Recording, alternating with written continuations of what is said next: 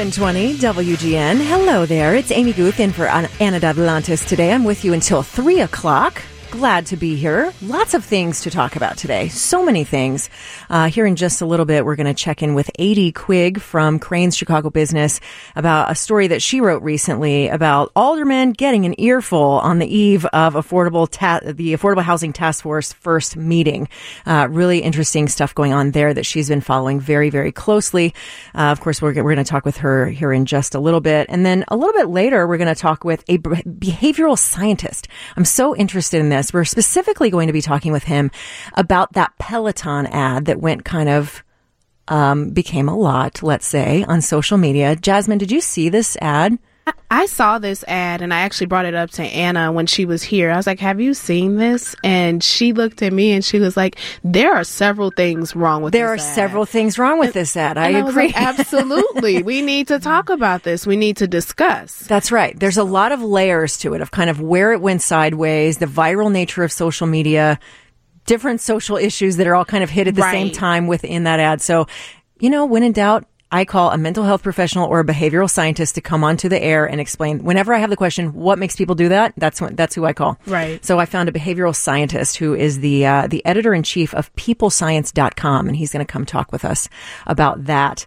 Then we're going to shift gears in the 2 o'clock hour. We're going to talk with Rob Leone. He will be in studio with us. He is one of the founding partners of Beyond, which is a new wellness facility happening in River North that sounds so beautiful and wonderful. It's going to be chill just to hear him talk about it. I love this idea. I know. I love the whole thing. It's like a membership organization and you get kind of the full thing. Your doctor is on site. Because that's the thing, right? Your doctor doesn't know your, yoga teacher, doesn't know what you're eating, doesn't know all this stuff. So it's like, here's this full self-wellness. How are you, mind, body, and spirit? I think that's very cool. One-stop shop. One stop. So we're going to talk with him about that. I think my blood pressure will go down just talking to him, having him here in studio. And then we're going to talk with Lisa Cruz, who is a highly awarded PR professional. She's nearby. She's in the region. She's in Wisconsin. And she has a lot of things to talk about, specifically around crisis communication, which is such a fascinating topic to me because I think it's one of those, a lot of people think like, oh, PR's, press releases and sending tweets and it's fine. And then you find yourself in some really hot stew because, maybe one of your employees has done something unfavorable, let's say, right? Or you're going through a company scandal or whatever. There's a million different things. We see it all the time, brands kind of making missteps.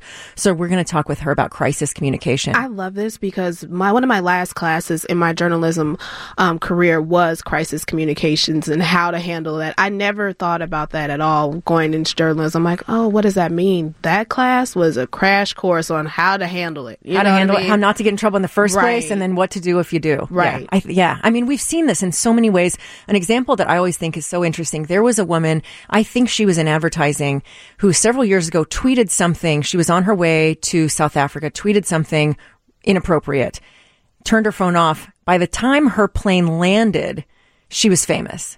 Wow. Like fire her was like, where is she? Like all these hashtags were trending. So she gets off the plane thinking, oh, I'm tired. I've just been on a flight. Suddenly she's a celebrity around the world because of this really not cool thing that she tweeted. So things like that, sometimes thinking through it ahead of time. Right. And silence isn't always golden. I hate that term. Like, silence is golden. Like, no, sometimes you need to say something. That's right. And sometimes you need to say something at Twitter speed, not PR speed. Not like, oh, we'll get a press release out Monday. No, you need to weigh in today, right now. Yeah. So I think stuff like that is really interesting. So all in all, lots to do today. Lots of things. Good show planned for you. I hope you enjoy it. I'll take your calls as we have time. But like I said, lots of really smart people coming in here that I want to learn from. I hope you want to learn from them too.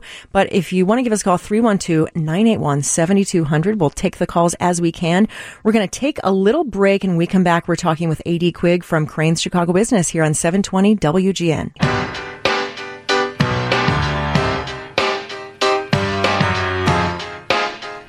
720 WGN. It's Amy Guth in for Anna Davlantis. Thanks for being with me today. With you till 3 o'clock. So first up in our wonderful tour of guests today, we're going to go to the Crain's newsroom where A.D. Quigg is standing by to talk with us about some things happening right now with the citywide affordable housing task force. A.D., welcome to the program. Thanks for having me. All right, so talk to me. What's going on with this task force and kind of what is the latest in the last day or two? So Mayor Lori Lightfoot ran on this platform of increasing affordable housing in the city of Chicago. She said we were close to 200,000 units short of the number of affordable units that the city needed. There was a ton of demand for affordable housing, and the existing rules that the city has in place to provide that housing is not doing enough. So she has appointed a 20-member task force to try to figure out what kinds of city codes can be altered to increase affordable housing.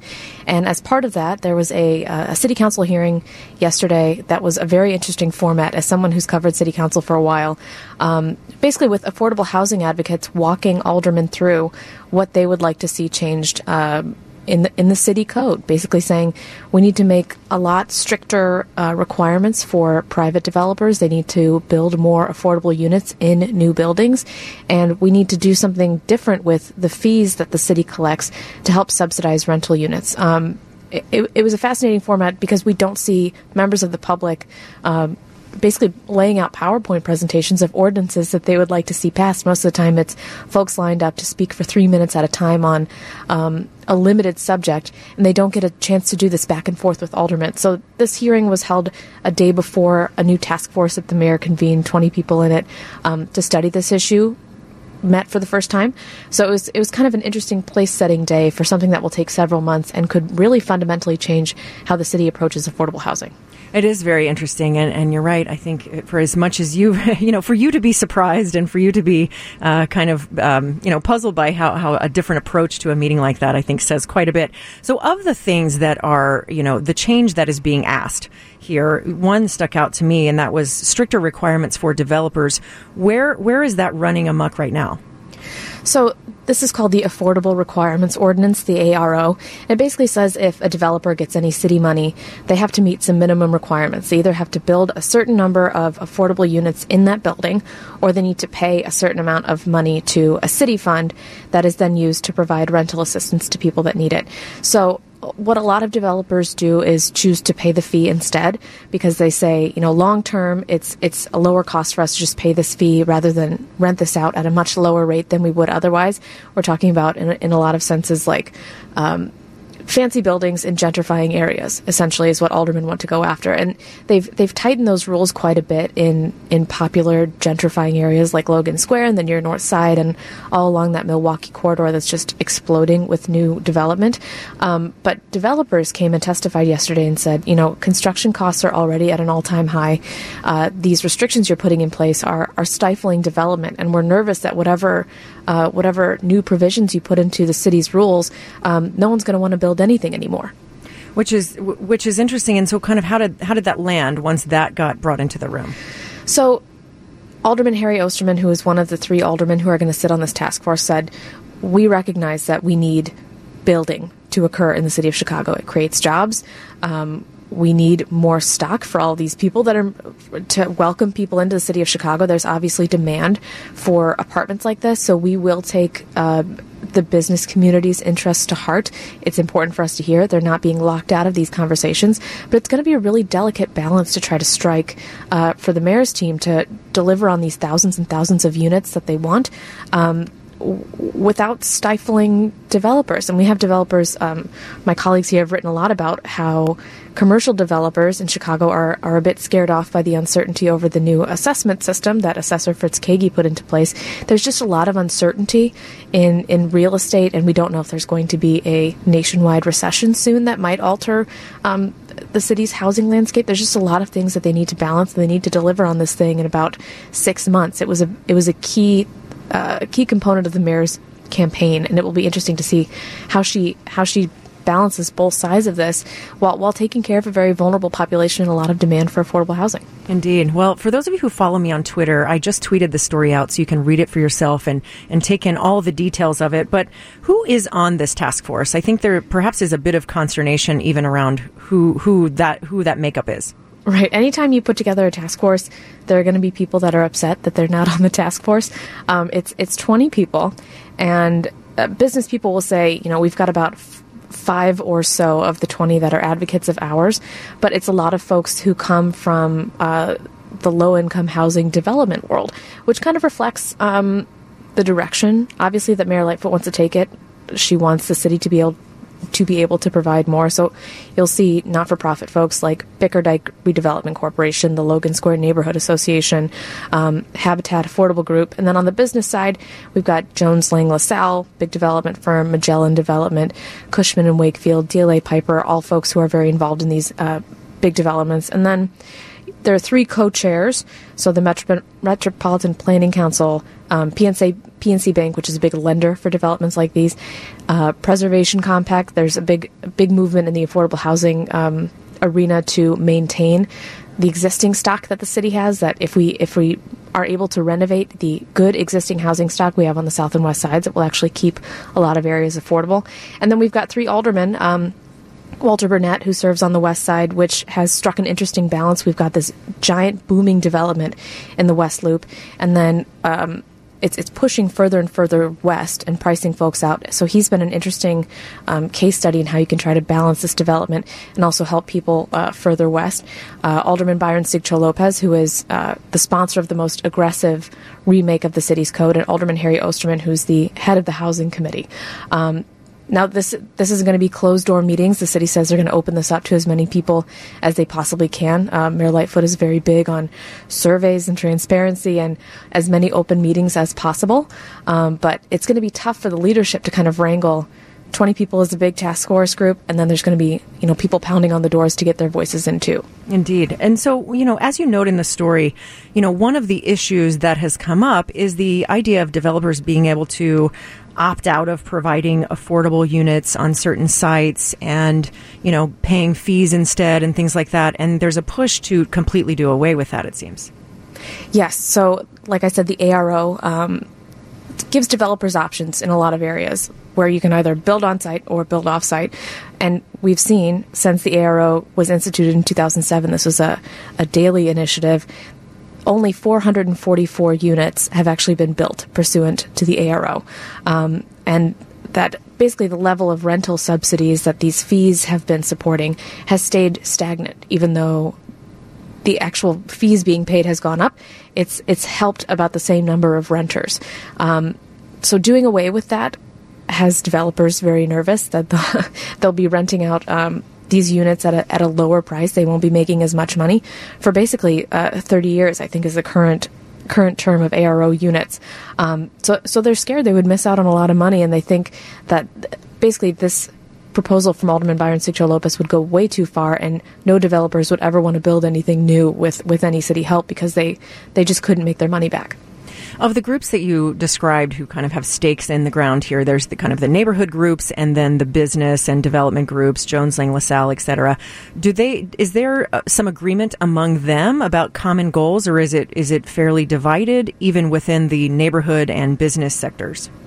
Well, everyone, that's tough to say. I think people have staked out their public stances, and obviously a lot of these folks are advocacy organizations that have to show up and say, I'm here defending my business interests, but I think everyone kind of has to trust that the other side is at least going to be open at the table, and it's up to Mayor Lightfoot to kind of set this agenda and say, here's what I want the outcome of this thing to be. And she's always tried to strike a delicate balance between the business community and inviting in jobs. Like Alderman Harry Osterman said, these provide construction jobs. They bring new people to neighborhoods. They can help neighborhood businesses, but also delivering on her affordable housing promise. But there's a number of ways they can go about this. It doesn't all have to be about the ARO. It could be about rental subsidies. It could be about renovations, or it could be something completely new like incentives for developers. We just don't know yet. We're going to find out in about 6 months. Yeah, okay, that was my next question, is our timeline here. You're mentioning 6 months. What are kind of those big milestones and potential, I don't want to say roadblocks, but, potential obstacles and issues to overcome in the next 6 months? Obviously, kind of the division within the task force itself. We also have the department that is running this is brand new, the Department of Housing. Mayor Lori Lightfoot brought it back. It was eliminated under Mayor Rahm Emanuel, and she brought in Marissa Novara, who helped author at her previous job at the Metropolitan Planning Council this kind of blockbuster report on the legacy of segregation in the city of Chicago and redlining, and how people had been historically locked out of neighborhoods. People of color have been locked out of neighborhoods, locked out of loans, locked out of opportunities to live where there are good access to schools and grocery stores and city opportunities and jobs. So keeping that in mind, her history and her knowledge and her advocacy for those seeking affordable housing and to find meaningful ways to end segregation, I will be interested to see how active she is in that and what kinds of fingerprints she leaves on that. As far as goals, I know they are meeting monthly. I'll be interested to see what kinds of outside events, when they open up the doors and let the public in to testify, what that will look like. But I think at the end of this, we'll see some kind of report. And I think Lightfoot takes seriously that task forces are generally convened. And people think whenever there's a task force, they're going to put out a report, and that report is going to sit on a shelf and nothing will happen. I think Lightfoot should try to stay true to her word and actually propose an ordinance and do her best to get it through as a signal that she is delivering on this campaign promise to increase affordable housing. And also, I think task force are so often convened around topics that are already very emotionally charged, and there's a lot of stuff around them already. So it's no easy task, I think, for any task force to wade through the things and reach some, perfect thing. But it will be interesting to kind of to watch this one get moving and do its thing, I think. Agreed. I'm a big waiting for task force report fan. There's one on there's one that should come out on property taxes from the state before the end of the year, and I've been like, come on, I want to see what's in it, because it's, property taxes in the state of Illinois are a huge issue, and every other task force report, they all have the reputation for coming out and kind of being blockbusters, and then they sit for lack of action on someone's part. So I'll be anxious to see whether it's actionable and how much they can get done, and whether they can get all of City Council to agree to it. We've got interesting coalitions of folks who are. The downtown area is obviously rich for development. The west side, the near west side is rich for development. The near north side is rich for development. And we have aldermen who are saying, we're shouldering a lot of the burden of affordable housing. We need to see this in every single area of the city. We need to see this in wealthy areas on the northwest side that are typically all residential, no rentals. And this will just be another interesting front in the mayor's battle against aldermanic prerogative. And if you want to read more about that, Albie Gallen here at Crain's just did an amazing piece about how a few aldermen are trying to use aldermanic prerogative to increase affordable housing in their wards. Yes, that is an interesting piece. Also, another interesting piece that kind of fits in with what we're talking about is the piece, I think it's on the website today, about this new tool that Cook County tax assessor Fritz Kagi has unveiled to help people kind of put a little information together around property tax values and figure out property tax assessments, because that's been, because this task force comes at an interesting time when the north parts of Cook County has been reassessed. South Cook County will happen this year, and then city proper not until 2021.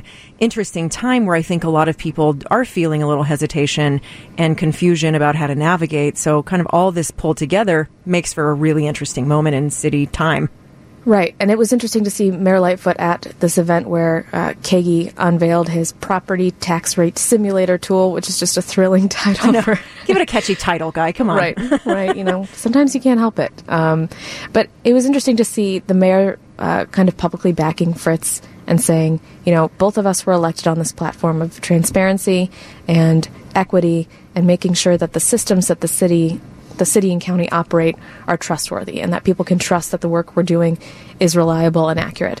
And Fritz has been saying over and over, I know this seems like a lot of upheaval. We are doing this in a uniform way. And here is a tool where you can see just how much what I do affects your final property tax bill, because he will say, there are several steps to how we land on what you are actually charged, and the assessment, which is his valuation of how much a property is worth, is only part of that. So this is, I think, part of it is an education tool, and part of it is don't place all the blame on me if your bill goes up. Right. I don't want to take all the blame here. Don't call me anymore. Right. Indeed. All right. A.D. Quigg from Crain's Chicago Business. Thanks so much for checking in with us today. Appreciate your time. Thank you.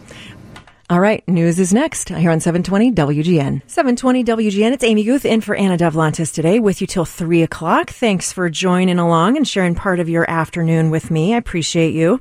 Well, next up, I'm really excited for this next guest because this is a really interesting topic. I'm fascinated by behavioral science. I'm fascinated by what in the heck makes people act the way they do, right? I think we all can agree on that. We're puzzled by other people sometimes. But recently, I don't know if you saw it, there was an ad that Peloton put out that suddenly Twitter erupted in criticism. So there's a lot to talk about. If you haven't seen it, we're going to talk about it here in just a little bit. But I want to welcome our guest. That is Jeff Kreisler. He is the editor-in-chief of PeopleScience.com and the best-selling co-author of the book Dollars and Cents: How We Misthink Money and How to Spend Smarter. Jeff, welcome to the program. Thanks for being with us today. Of course. Thanks for having me. So talk to me a bit about, this Peloton ad. I think a lot of people have talked about it. It's been shared bajillions of times on social media, and a lot of people found it became the intersection of a lot of different social issues. There was a lot of gender role stuff. There was sexism. There was, everything. So many things came together in this one ad. But talk us through that, if you would. Sure. So the ad, for those that somehow have avoided seeing it, basically showed a woman getting a Peloton bike as a gift from her husband. And then it was a series of her taking cell phone videos of her using it for the first time and being apprehensive, and then dragging herself out of bed and getting a shout out, and at the end telling her husband how thankful she was to him that it changed her life. And the ad has gotten very justified criticism because it was, I think, very poorly produced and acted. And what really bothers me is that it missed an opportunity to highlight what actually is special about Peloton, and that, of course, is the behavioral science, which I'm sure we'll get into in a minute. But it just, as you said, it hit a confluence of stuff. It hit gender roles. It hit this commercial moment we're in with the holiday spirit and buying and expressing love through purchases, and it touched on so many things because I think it was tone deaf, not just to the audience, but to its own message. Yeah. And when you're trying to sell something, you got to stick to what makes you special, and I think they missed that. Yeah, and this is something we see so often with brands. Anytime, I think it happens the most when there is a trending hashtag or trending thing, and a brand tries to hop on board with it and say something cute and kitschy, and then immediately just kind of gets clobbered by people going, how are you being so tone deaf? I mean, that's exactly the phrase, right? Tone deaf. It's like, how are you not reading the room? How are you being insensitive? How could you think to say that? And usually then there's a statement of, oh, we've fired our social media person and we have somebody new and whatever. But, we see this happening again and again and again, generally with brands, so sometimes with people in higher profiles. You'd think we would learn at some point, but I think part of this is the moment we're in culturally, coupled with the nature of social media to some extent. Yeah, absolutely. If you make a misstep and people can smell it, if you will, they smell the blood in the water. Yeah. And I think, again, what particularly galls me about this ad is that Peloton actually has the product and the design to make a real statement in this moment, in this sort of superficial culture that's caught up with how you look and all that, because actually that's not what Peloton's about. Right, Peloton's about the inner fire. It's about intrinsic motivation. It's about us connecting to a purpose and being part of a tribe, and not dragging ourselves out of bed, but jumping out of bed. And yet they played opposite of what they're really about and played into this justified criticism culture. And that's, I think, people really, even those that know Peloton, know they misfired. Yeah. And that's the missed opportunity there. Yeah, agreed. Certainly agreed.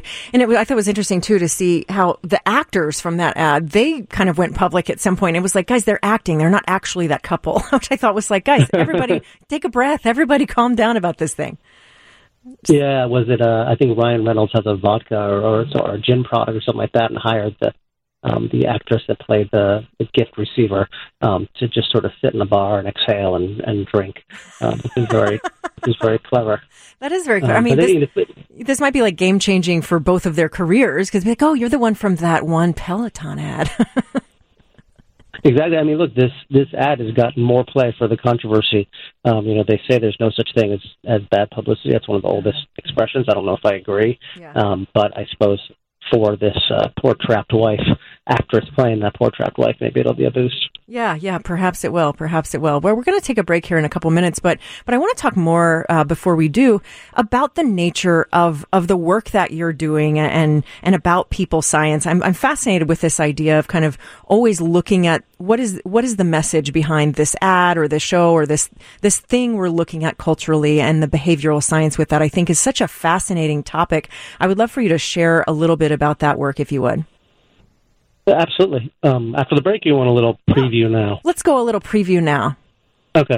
So I'll say, behavioral science is basically the study of the often unconscious forces that guide our decisions, like why we make stupid mistakes, from spending to, eating cake when we're trying to be on a diet, or not getting up to exercise, or why we do the things that we know we shouldn't do.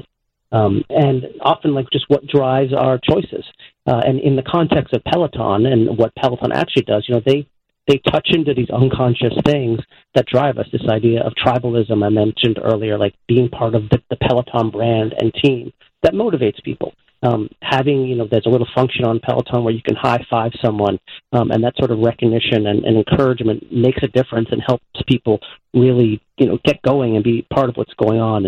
And there's, this thing called endowed progress, this idea that, like, once we start on something, we're going to keep going to complete it. A real quick example of that, the classic study was, if you give someone a punch card, like free coffee if you get 10 punches, they'll complete it at some rate. But if you give someone a punch card that says free coffee at 12 punches, but the first 2 are already stamped, they're going to be more likely to complete it because they've sort of already started. Even they still have to get those 10 punches, the same as the other one, just the idea of getting on the way. And that's something that's just an unconscious driver of human behavior. And in the case of Peloton, that's what they do, is they tell you you're on the way.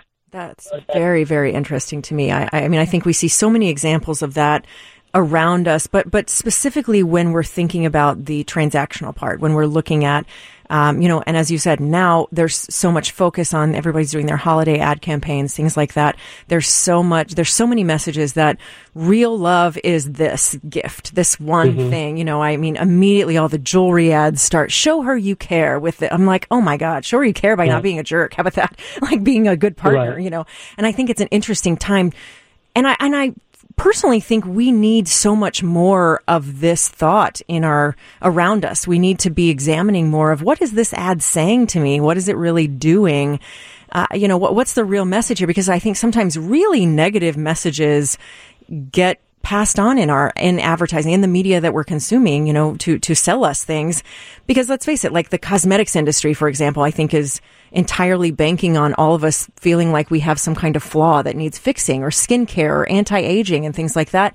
Here's a huge industry that's dependent on us feeling like, I'm not enough. I need to be more. I need to be younger. I need to be better. Sure. I mean, not to get too philosophical, but it's hard to value our life's worth.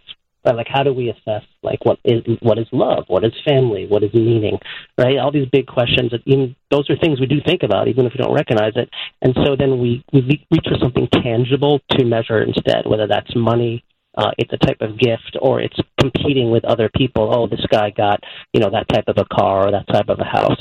And so we end up substituting the things that we can measure and that are specific for those things that are emotional. And that's ultimately behavioral science is about recognizing, hey, there's emotions that are at play, whether it's your decision for how much to save for retirement, or what job to have, or how much you're going to buy for your spouse at the holidays. And it's because, we are emotional creatures that often don't deal with the emotions and instead go for something else. And at this time of year, the marketers know that.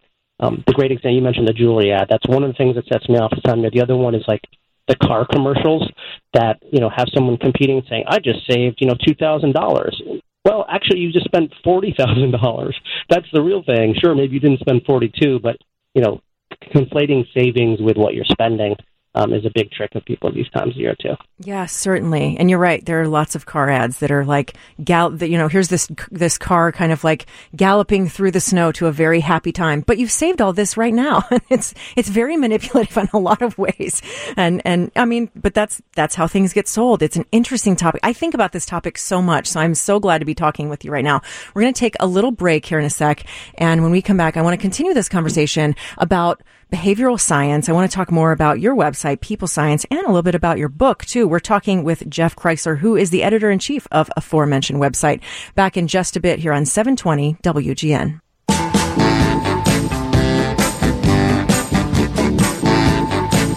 720 WGN. Hello, it's Amy Guth in for Anna Dovlantis today. We have been talking with Jeff Kreisler, who is the editor-in-chief of People Science and co-author of the best-selling book, Dollars and Cents, How We Misthink Money and How to Spend Smarter.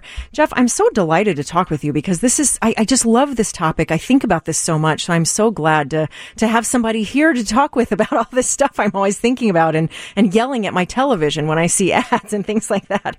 Well, so we were kind of beginning our delve into behavioral science and how it applies to commercials in particular, especially this time of year. So many things are getting advertised to us saying, oh, this jewelry is love, or this car is this and this and this.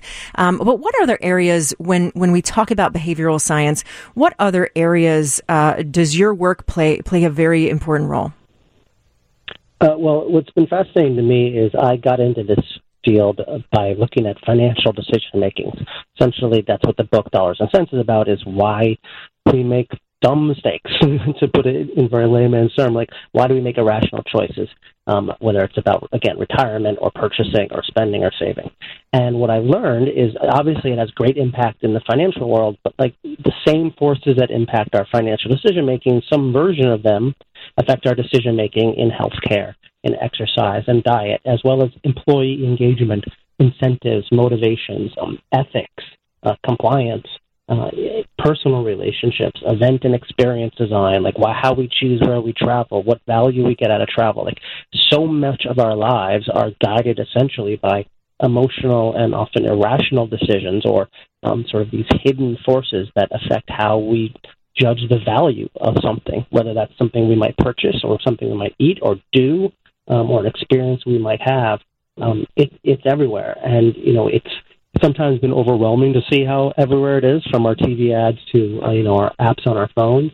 But a lot of, the design and sales and pitching of products and services and experience is sort of based upon like how humans might react to them without even thinking about it.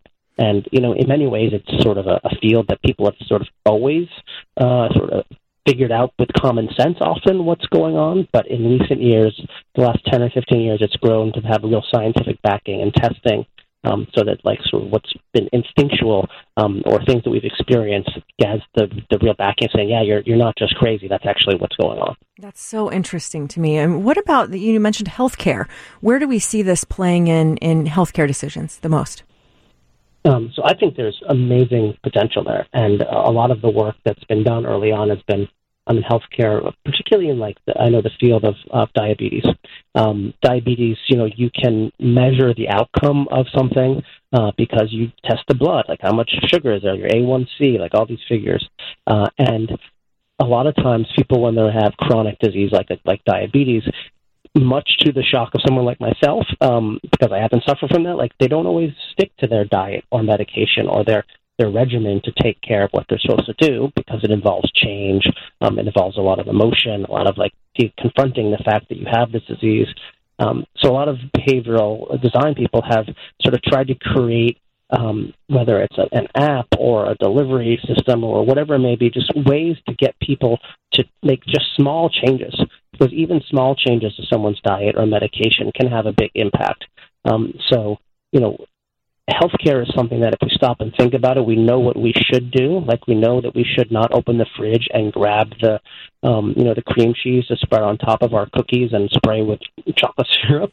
But in the moment, it feels good to do that. So we often lack the self-control. And behavioral science finds ways to make it so that, instead we grab that apple that's on the table. I've simplified, but the point is it looks at these choices that we make in the moment, and that emotional, the heated and irrational moment, and tries to give us better options. Well, and you've already started going where I want to take you next, and that is, especially when we're talking about money, because I think that one, everybody, has, we can say it's all business and it's all money, but I think everybody has a lot of feelings around money, particularly their own money, or their lack of. I think money is such a big one and so emotionally charged, even though we might say, oh, it's just business. It's never just business, indeed. But I'm curious about how to, I don't want to say trick yourself, but how to use behavioral science and educate yourself in order to make better choices. Because you're exactly right. We all know that we should eat the apple, not the candy bar. But yet in the moment, sometimes you're like, oh, it's here. It's just one or whatever. You know, how do we teach ourselves to make stronger choices that we know we should be making? Sure. You're opening a giant Pandora's box because there's a ton of different ways to do it. I'll give you the big overview, and it starts by like acknowledging and admitting and accepting that everyone makes money mistakes. You know, I talk to like wealth advisors, and big companies bring me in, and even the people that manage other people's money make mistakes with their own money because it is emotional and we are irrational. So everyone does it. There's no shame in making money mistakes. The second thing is to realize like we can't really change human nature. We can't change these forces that impact us. But if we start to understand our human nature and understand like what types of mistakes we make, like we fall for sale prices or name brands, or we fall for people that pretend to make too much effort and use the word artisanal all the time. If we see what impacts us, then we can create systems and environments and sort of checks on ourselves that address those things. And I'll give you one specific example that we often recommend to people, particularly those that find themselves spending way too much monthly, like in their discretional spending. There's a thing called mental accounting, which is that we think about money differently depending on, it's often literally what account it's in.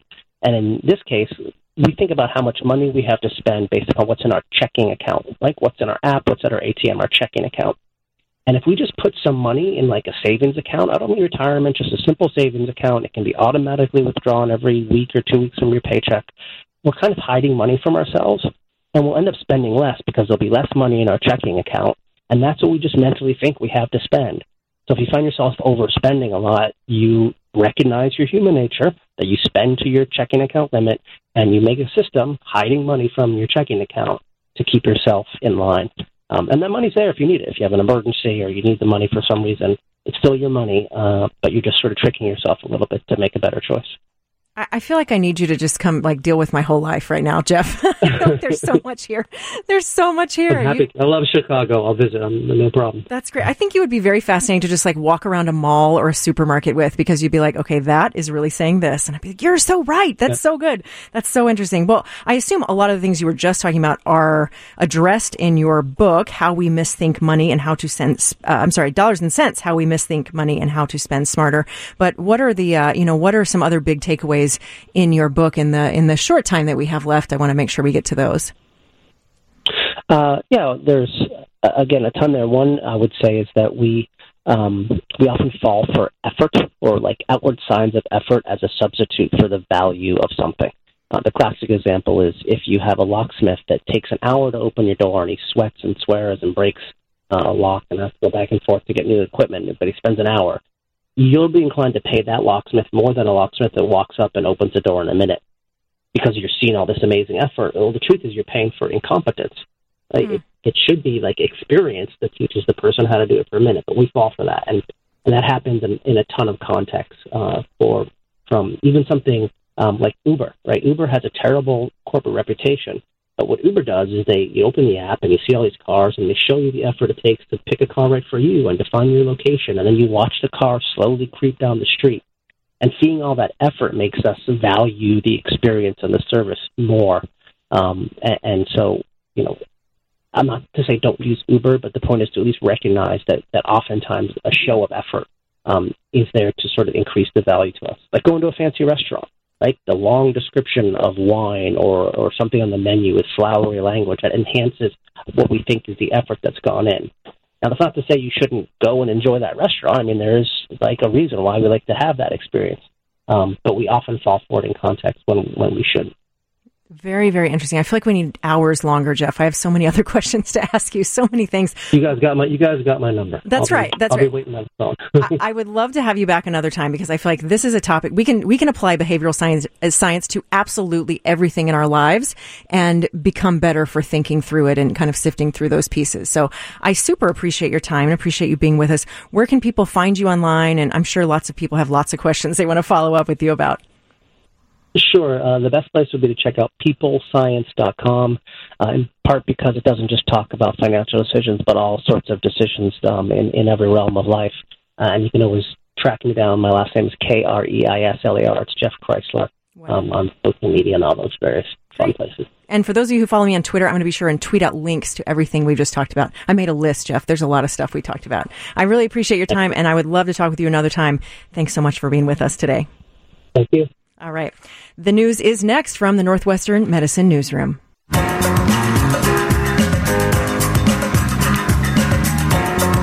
720 WGN, Amy Guth in for Anna Davlantis this afternoon with you till 3 o'clock. Thanks for sharing part of your afternoon with me.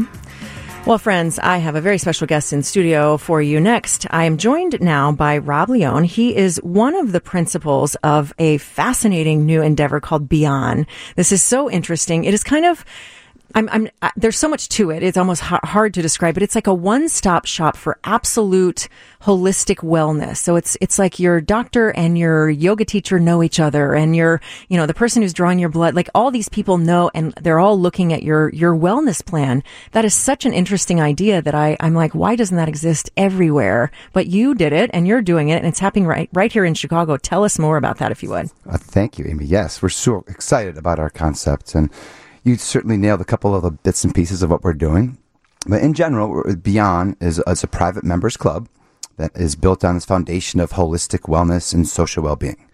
And our concepts stem from just our own personal experiences and frustrations. And as we're getting older and really being more conscious about our own personal health, we started commenting on how we're going all over the city, and it's so difficult to find the right yoga studio, find the right great HIIT teacher in the fitness classes, go to the phenomenal acupuncturist or massage therapist. And we started kind of putting together all these different elements that the three of us, my partner Joe Fisher and Kevin Bain, we're spending so much time with just our logistics alone.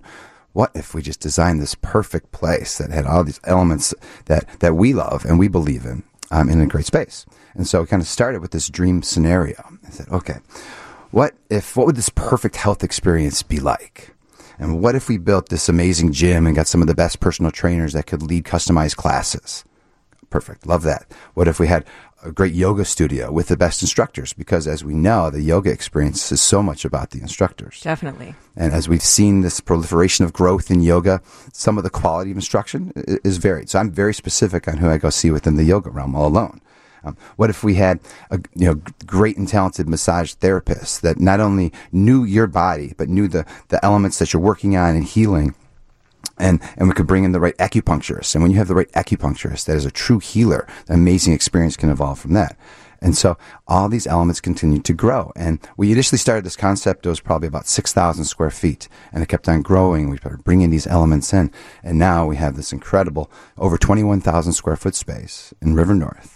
It's being built out right now, and we're super excited what we're doing here. And so it's going to be in the space that used to be Japanese, right there, that like Larrabee in Chicago, kind of right there before the bridge, this kind of like beautiful... Exactly, which Japanese was a very powerful space. It's a great experience, and it's been closed for a couple of years, but it's the Japanese space plus another 10,000 square feet. Okay, even bigger, because that was a big place. Exactly, and we have the street level right on Chicago Avenue at 600 West Chicago, and then the Riverwalk as well, which is a super powerful experience along the Riverwalk alone. And there's a great lounge down there that we've expanded upon to the north, and we're just thrilled. It's a powerful building. It was built in 1908. It was the old Montgomery Ward building. It was the oldest, and it was the biggest cement reinforced building in the world back in 1908. A little bit of trivia. Interesting. Yeah, and now it's the perfect ideal space for what we're doing. Yeah, and then you bring in kind of the medical piece of that, which I think is so interesting because there's so often a divide.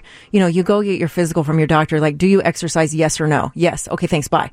Not much more to it than that. But here you're kind of bringing all that together. And I think that part is very interesting. Truly. And this was where really our concept started taking off as we started talking with some of the top medical practitioners in the city. And our concept really resonated because we have all of these practitioners that are communicating together. And we have this incredible medical team. It's led by our chief medical officer is Angelo Costas, who has his own practice at Chicago, Michigan Avenue internist. He's also the lead internist doc for the Chicago Blackhawks. We brought in Mike Terry, who's the chief orthopedic doctor for the Blackhawks. And both those guys are just incredibly respected, both in the city and nationwide. So certainly not amateurs. People that know what they're doing, certainly, right. yes. And to hear their excitement about our, our philosophy of combining Eastern and Western ideals and their openness to that, I think that was a very powerful moment for us. And then as our medical board continued to evolve, we brought in key components like Dr. Kelly Sims, who's a naturopathic doctor, and she specializes in women's health and nutrition and hormone balance. Brought in George Champus, who's the chief medical officer for the Chicago Marathon, the U.S. Men's World Cup soccer team. So he's an expert in the rest and recovery and all the best training methods. We have Dr. Lee Chiotis, who's a weight loss specialist in maintenance. So we have these great, powerful, true experts that are not only just there to put their name and get in, they're truly collaborating. We have these powerful board meetings already. And so everything we're doing, and we're bringing in modalities that are vetted and they're proven, and everything that we put in the space is gone through the medical board. I think that's really, really interesting because I get the sense people kind of crave that. There's such a divide between, and I think there's a lot of frustration. I mean, personally, I've experienced that. I had a very severe injury after a car accident, and it was like, well, your bone healed, you're fine. It was like, well, but everything still hurts. What's going on? And it was a major injury. It was most of the right side of my body that was broken in this car crash.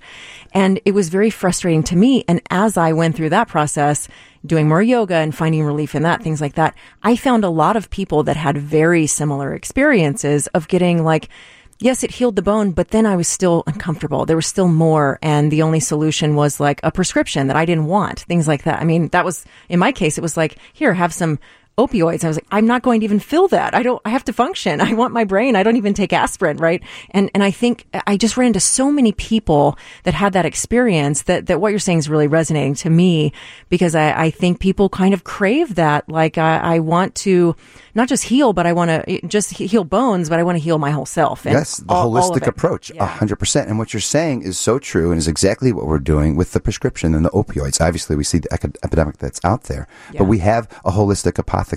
It's going to be Eastern and Western herbs and tinctures. Interesting. And it will be with the entire purpose of trying to get people off of prescription drugs. Well, there's a lot here. I have so many questions I still want to ask you. We have to take a break right now, but we'll be right back. We're talking with Rob Leone, who's one of the principals of Beyond, a new wellness concept happening right here in Chicago. More when we come back here on 720 WGN. 720 WGN, Amy Guth in for Anna Davlantis this afternoon with you till 3 o'clock. I've been talking with Rob Leone. He is one of the founding people behind, one of the principals behind Beyond, which is a new wellness concept that is happening right here in Chicago that sounds so wonderful. My blood pressure is going down just talking about this, Rob. It sounds so good. So we talked a little bit before the break about the approach of kind of integrative medicine. You have some of the best doctors in town. I mean, the Blackhawks guy, the marathon guy, like you've got some real ballers on the roster here. It sounds wonderful, but it does not stop there. So you have all these, I want to ask you about the space of the place, but I don't want to do that yet because I really want to talk about all the food there too. That's such a big part of this. Tell me about that if you would. Well, our food, of course, will be led by Kevin Boehm, one of our partners, and who's one of the co-founders of Boca Restaurant Group. They have over 20 restaurants in the city of Chicago, and they just won the James Beard Foundation Award for Restaurateurs of the Nation. I mean, that's no small thing, right? No, that is about as the high accolade as you can get in the industry. So he certainly knows hospitality. And I think really what we're doing here is not only is the food going to be great, but we're bringing that level of hospitality through all the elements of our club. And so we have this phenomenally designed space, which is designed by Karen Harold in Studio K, and this has become a passion project of hers. And we had the luxury of staying in her studio for a year while we're really going through this concept. And that was a great experience in itself. But Kevin and his team bring this expertise in obviously the food and nutrition. And our menu will be curated by Lee Wolin, who's the executive chef at Boca Restaurant and Somerset. He's a Michelin star award-winning chef. So I have this incredible, diverse menu that is very healthy and nutritious. And we'll have some sushi available to our members as well. And obviously nutrition is a core component of a person's health and wellness. Sure. You can't go this far and go double down on having this excellent care and doing all of these wellness activities and acupuncture and yoga and all that and then just eat garbage. No, you have to eat well too. 100%. And we'll have fresh pressed juices and great smoothies and artisanal tea program.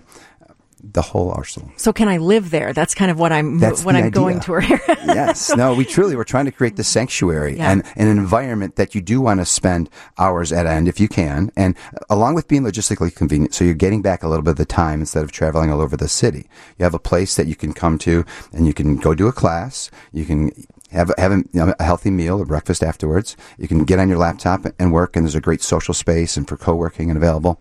And truly, and if you want to go back and get an acupuncture or massage treatment and combine that with some sort of modality that will enhance the value of that treatment, it's great. Go for it. So it's like spa day on steroids. Even Yes. deeper, even deeper. But I want to talk more about that space because, in the description of it, I'm seeing things like 1,500 vinyl records organized by mood and things like that. And I'm very interested to hear more about that. Well, we're having so much fun with this concept. We're really designing it like, what would we do? How can we have a great time with here and be responsible, but do something unique? And so we said, gosh, I love the sound and the crackle of a vinyl album. Like, who doesn't like that? And let's bring that back. So we're bringing in this incredible Macintosh sound system and have 1,500 or 2,000 albums that will be sorted by mood. And we'll have recommended listening, up there on the wall. But you can come in and I'm just going to have a fun time and that's part of the social experience that is so vital to a person's overall wellness. That's really fun. I feel like I need to organize everything in my life by mood, color, like my clothes and my books and everything by mood. I don't feel like wearing that today. But now, as I'm driving and I'm listening to some classic rock station or whatever it is, and all of a sudden I feel my energy feeding off of that music. Sure. I have to take a picture. Like, this is one of the albums that to make sure that we have. Got to add that vinyl. Right. Yeah, that's so interesting.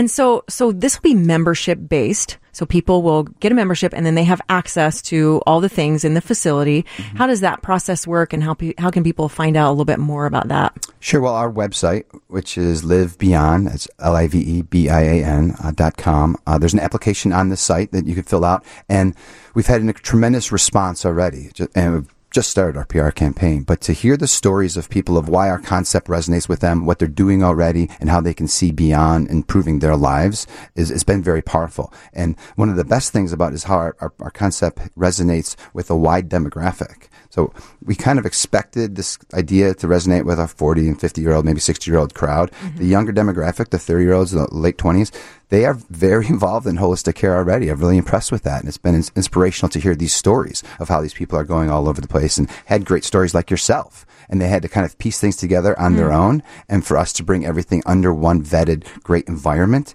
people are like, I've been waiting for this to open. I've been waiting to be in a community of like-minded individuals. We have these powerful membership meetings every week, and we look at all the applications, we go over everything, and it's really inspirational. It's one of our favorite parts of the week to hear all these great stories. That's got to be so interesting. I wonder if there's something you could do with all of these stories. Like here you'll have this group of people that probably have a lot of powerful stories of life-changing experiences with wellness. Maybe there's maybe there's a podcast there too. I think so. Like, I like to, one of the guys I met 2 weeks ago, he's incredibly educated, all the best institutions, and he told me about his journey. He lost 100 pounds 2 years ago, and he's just been slowly going on this journey, but he's maintained it. But he just wanted to be in this community where his mission is once a month, he wants to do some sort of race, whether it's a 1 mile, fun trot. He wants to lead up into some sort of like half Ironman. Like, this is great. Let's build this community together. Let's have these people that want to go on that path with you.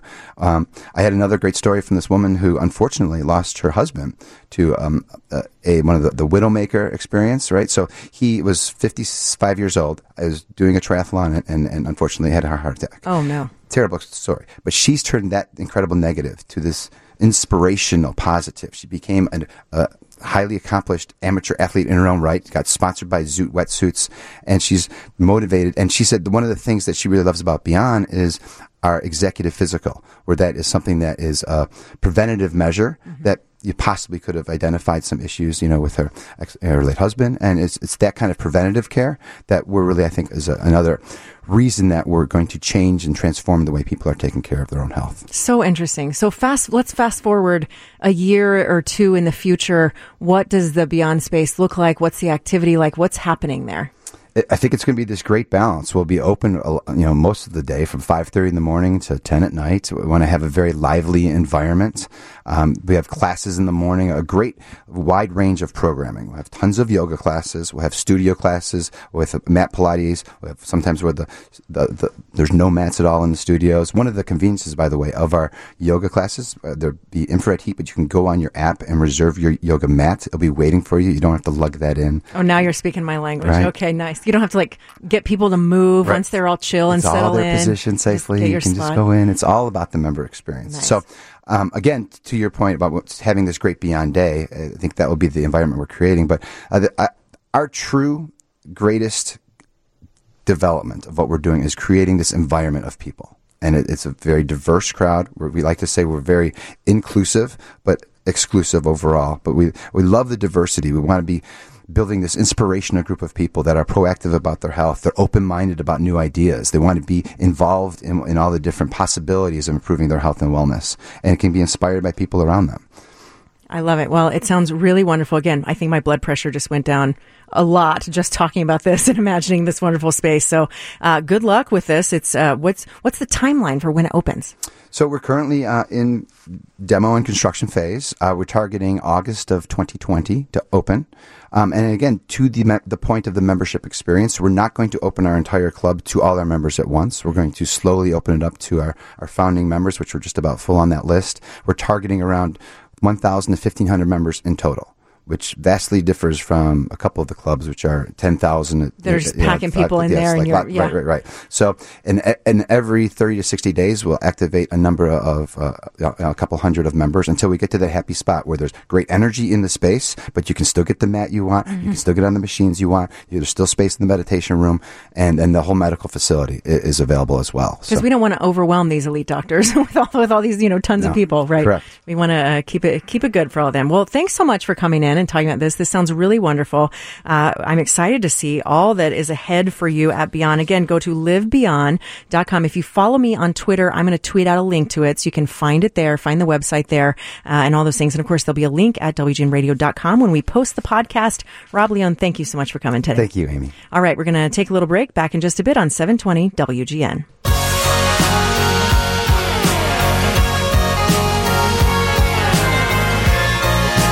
720 WGN. Hey there, it's Amy Guth in for Anna Davlantis this afternoon. Thanks for being with us. Appreciate you for sharing part of your afternoon with me here.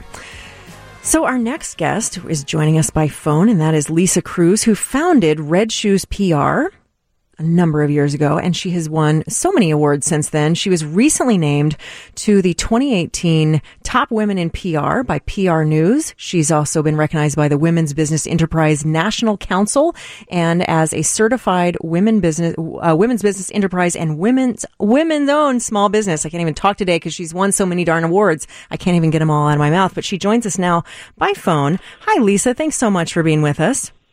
Oh, thank you so much, Amy. It is a pleasure to talk with you and all your listeners today. It is a pleasure to talk with you. You're joining us from Wisconsin, so you're in the neighborhood. You're close, just on the other side of the cheese curtain there. Close neighbors. Yeah, that's right. Yep, absolutely. That's right. So, I love that you're often referred to in the PR world as the fixer. I think that's wonderful and great. And anyone called the fixer, I think, is someone I want to know and have on my side. But crisis PR is a lot of what you do, which, we were talking about that a little bit earlier at the top of the show in anticipation of talking with you about how important that is.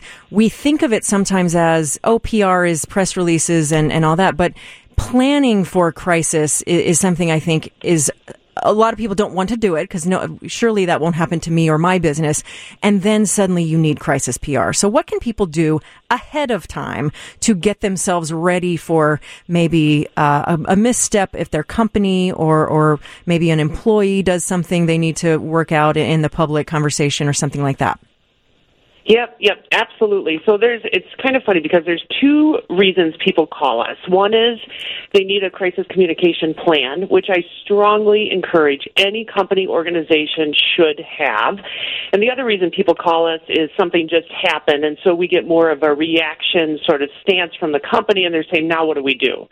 So I go back to point number one being you have the time before a crisis hits to do a thorough and comprehensive planning process and have that plan in place. And what we find is typically through that planning process, you discover liabilities within your organization, and you're able to mitigate those liabilities ahead of time. Maybe technology, only one person has access to the Facebook page, and they're out of town when a crisis hits.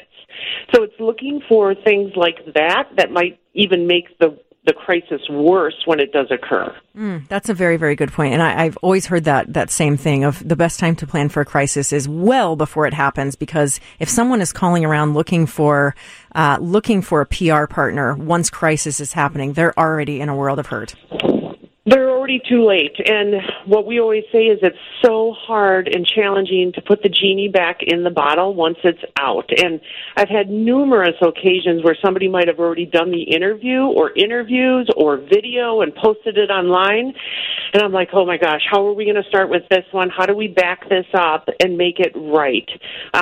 Fortunately for us and the organizations we work with, we typically come out of these okay, but it's that much harder once things go public, once things are rolling, for us to kind of step in and course correct. So we'd much rather, I always tell companies and organizations, if you think, I wonder if I should call a PR agency, and this could be at the point of maybe thinking about something that's coming down the road, a couple months, 6 months. If you have that thought, the time is now to call the crisis communications firm. That's very interesting. And I like the idea of having a plan in place. That's so important. Even if you don't necessarily know, you can't anticipate what's going to happen, having a general sense of, we need to make sure that the leader is out front and not being an idiot. We need to make sure that, the following, we touch, we interact with the customers through the following touch points, through social media and through the website and all this. And just thinking through that sounds like a wonderful business exercise for any business leader, or even a solo entrepreneur, somebody who maybe is a service provider of some kind, working independently, things like that. Absolutely. I highly recommend it to any organization. And what I always tell leaders or those in a leadership position or maybe in charge of marketing, brand, is many companies spend thousands, if not millions and billions of dollars in growing their brand. Why wouldn't you take the time and resources to do what you can to protect it through a crisis communication plan when you have the time? Yeah, certainly. I think too, it seems like we were talking about this a little bit earlier. Esteemed producer Jasmine Cooper and I were talking about this, of how sometimes brands make a terrible mistake by shutting down and saying nothing when, Twitter, meanwhile, is going wild, going, why, answer us, we want answers. And then no matter what you say, your answer is going to be wrong because you've just waited so long. So kind of the new speed of things is challenging, but I think we have to just agree that that's the reality and go with it. And that, again, goes back to the preparation, pulling a plan together. So when that situation occurs, and things are moving so fast, so you're not starting from ground zero, you've already done the groundwork that you have in place when something like that happens. Even if you're responding and saying, give us a couple of minutes to figure this out and we're going to be right back at you, or you're providing some sort of communication with them and letting them know you're taking this seriously, whatever the situation is. If you can respond, and many times to your point, it's like communication moves at the speed of light, so you got to go. Yeah. There was a piece in Forbes recently that I thought was very interesting about this very thing, and it was kind of about regaining customer trust during a crisis. And it was aimed at business leaders and professionals, because there's a lot of moving pieces in a business. But there was an item in there that I thought was really interesting, that really stood out, and that was the idea that you can't communicate your way out of a crisis, and really kind of getting to the idea that your actions speak louder than your words. I think we've seen that again and again from brands and leaders, trotting out there to the podium and saying, we're sorry, but then not necessarily changing what happened, or not maybe making a satisfactory move or things like that. I think especially now when we've been hit with a lot of social change over the last couple of years, I think. I'm thinking of, people in power being held accountable in different ways for their actions than perhaps previously through the Me Too movement and things like that. The what you do is so significant that, we've seen so many leaders just kind of come out and apologize all day. I don't know that we can just get away with just an apology anymore with some of the way things are going.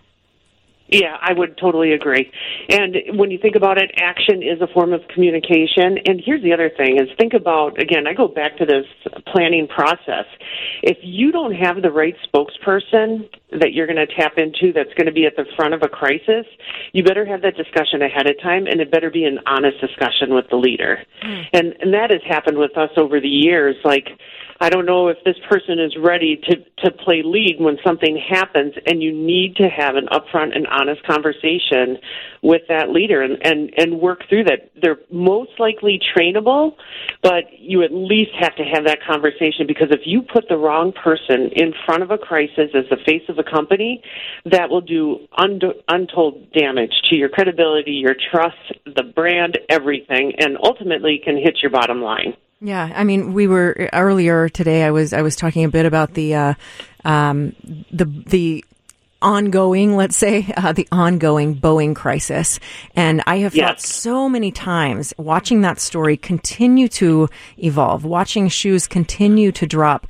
I've thought so many times I would not want to be CEO Dennis Muhlenberg right now, nor would I want to be the PR team for Boeing. That just seems like such a difficult process. When you have something and the stakes are that high, where do you even begin in crisis communication?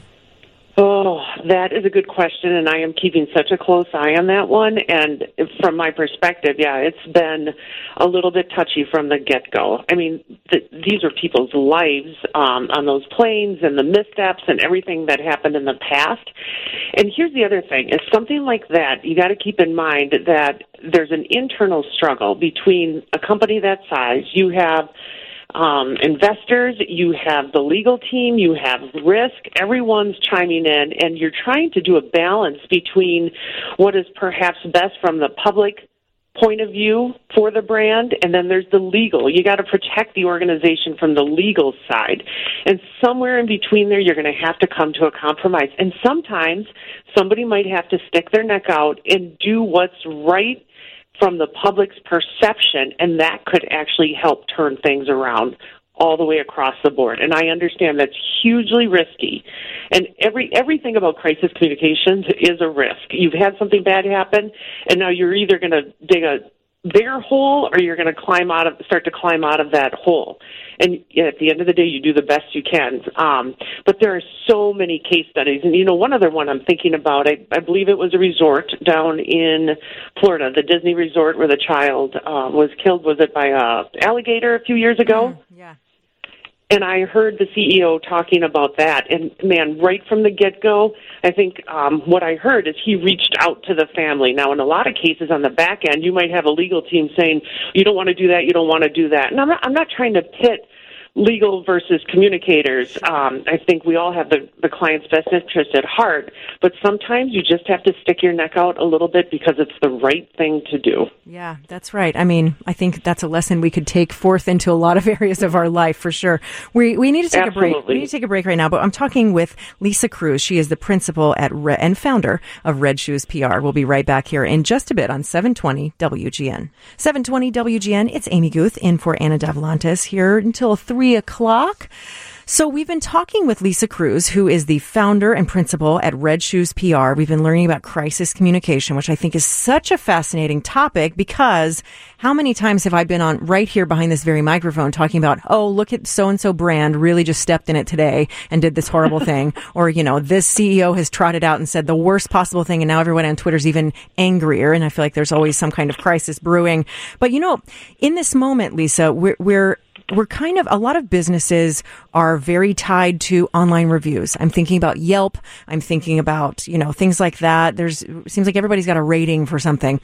What happens when it's misinformation? I mean, I think especially if you have a brick and mortar location and you have a Yelp review that's not good, and it's maybe just someone who is just having a bad day and just really, sometimes, you see them and you're like, well, that person was just on a bad date. Her food was fine. She says so, but she's leaving a bad review because she just had a bad night. Things like that. How do you work out misinformation or bad reviews, or maybe a competitor is just kind of talking smack about you? How do you work that out online with, or just in the public conversation without, without being like mudslinging, without stooping to a low? How do you even begin to address that?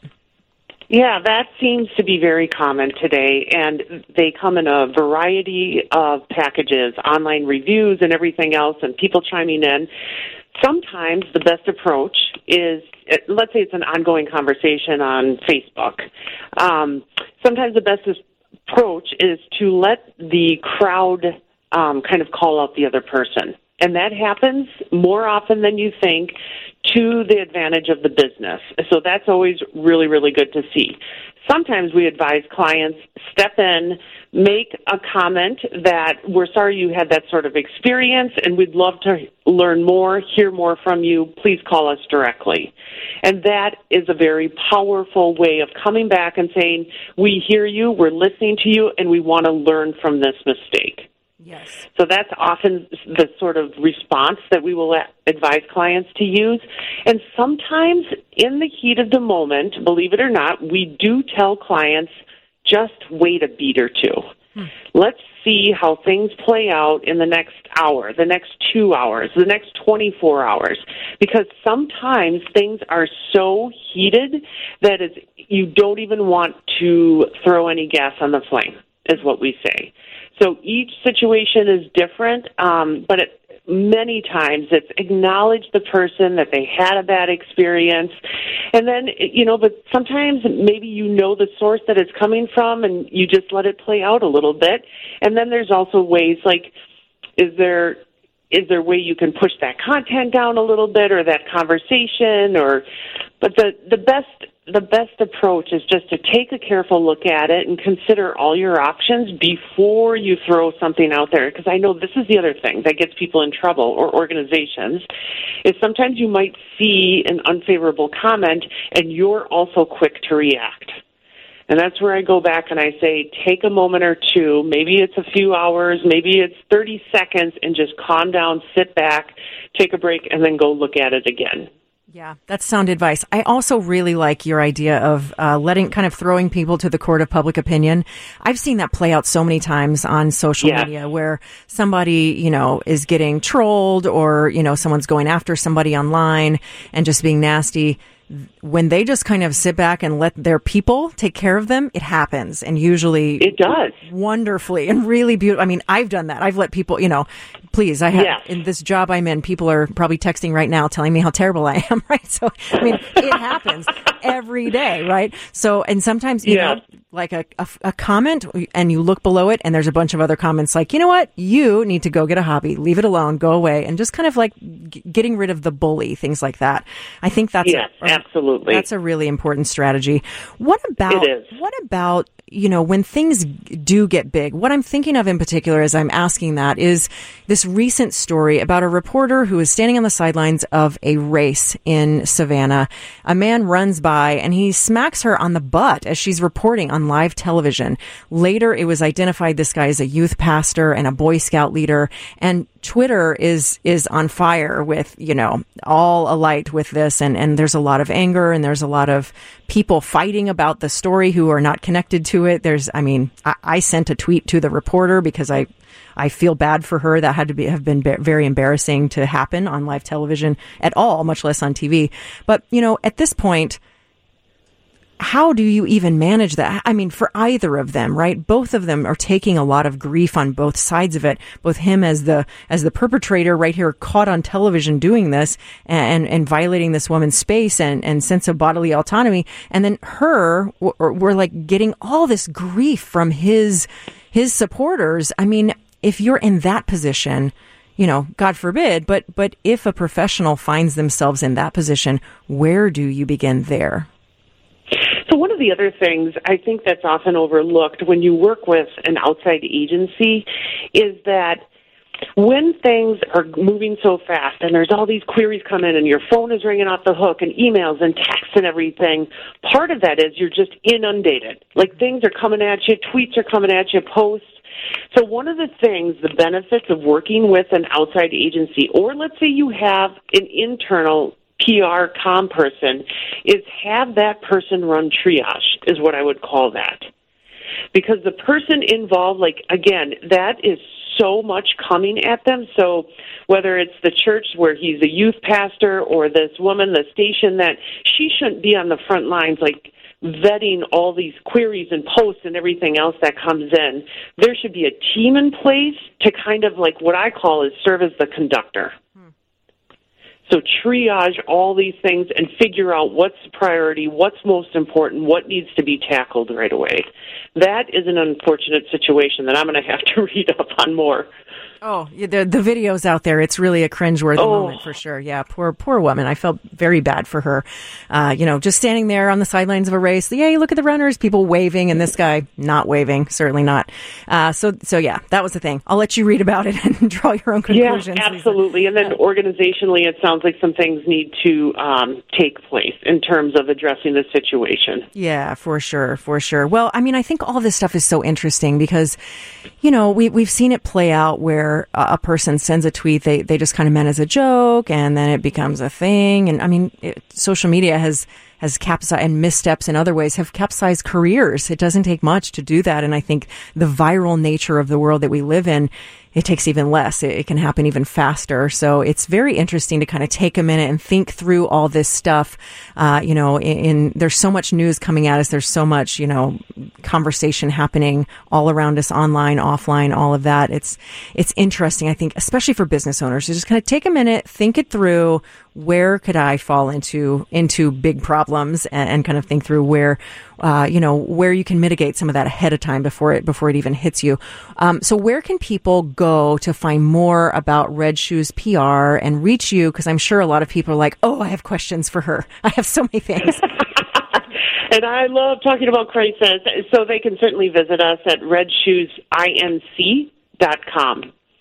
So contact information and everything is right on there. I believe even my cell phone number's on there. We have a hotline because, of course, crises do not happen between the business hours of 8 and 5. So we are always reachable, and it's not uncommon for me to be doing a road trip and getting a call from somebody saying I'm in the midst of a crisis.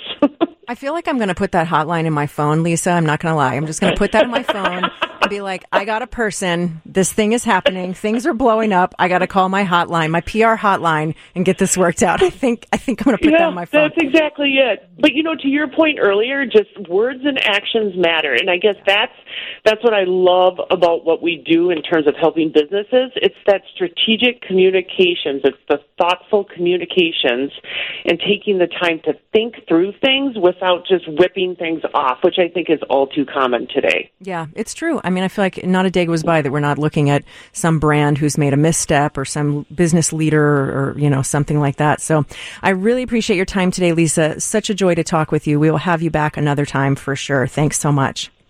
Oh, thank you so much. I really appreciate it. Have a great afternoon. Thanks, you too. All right. And so for those of you who follow me on Twitter, I'm going to be sure and tweet out links to all the stuff we talked about on the show today. But right now, let's take a quick break. Back in just a bit on 720 WGN.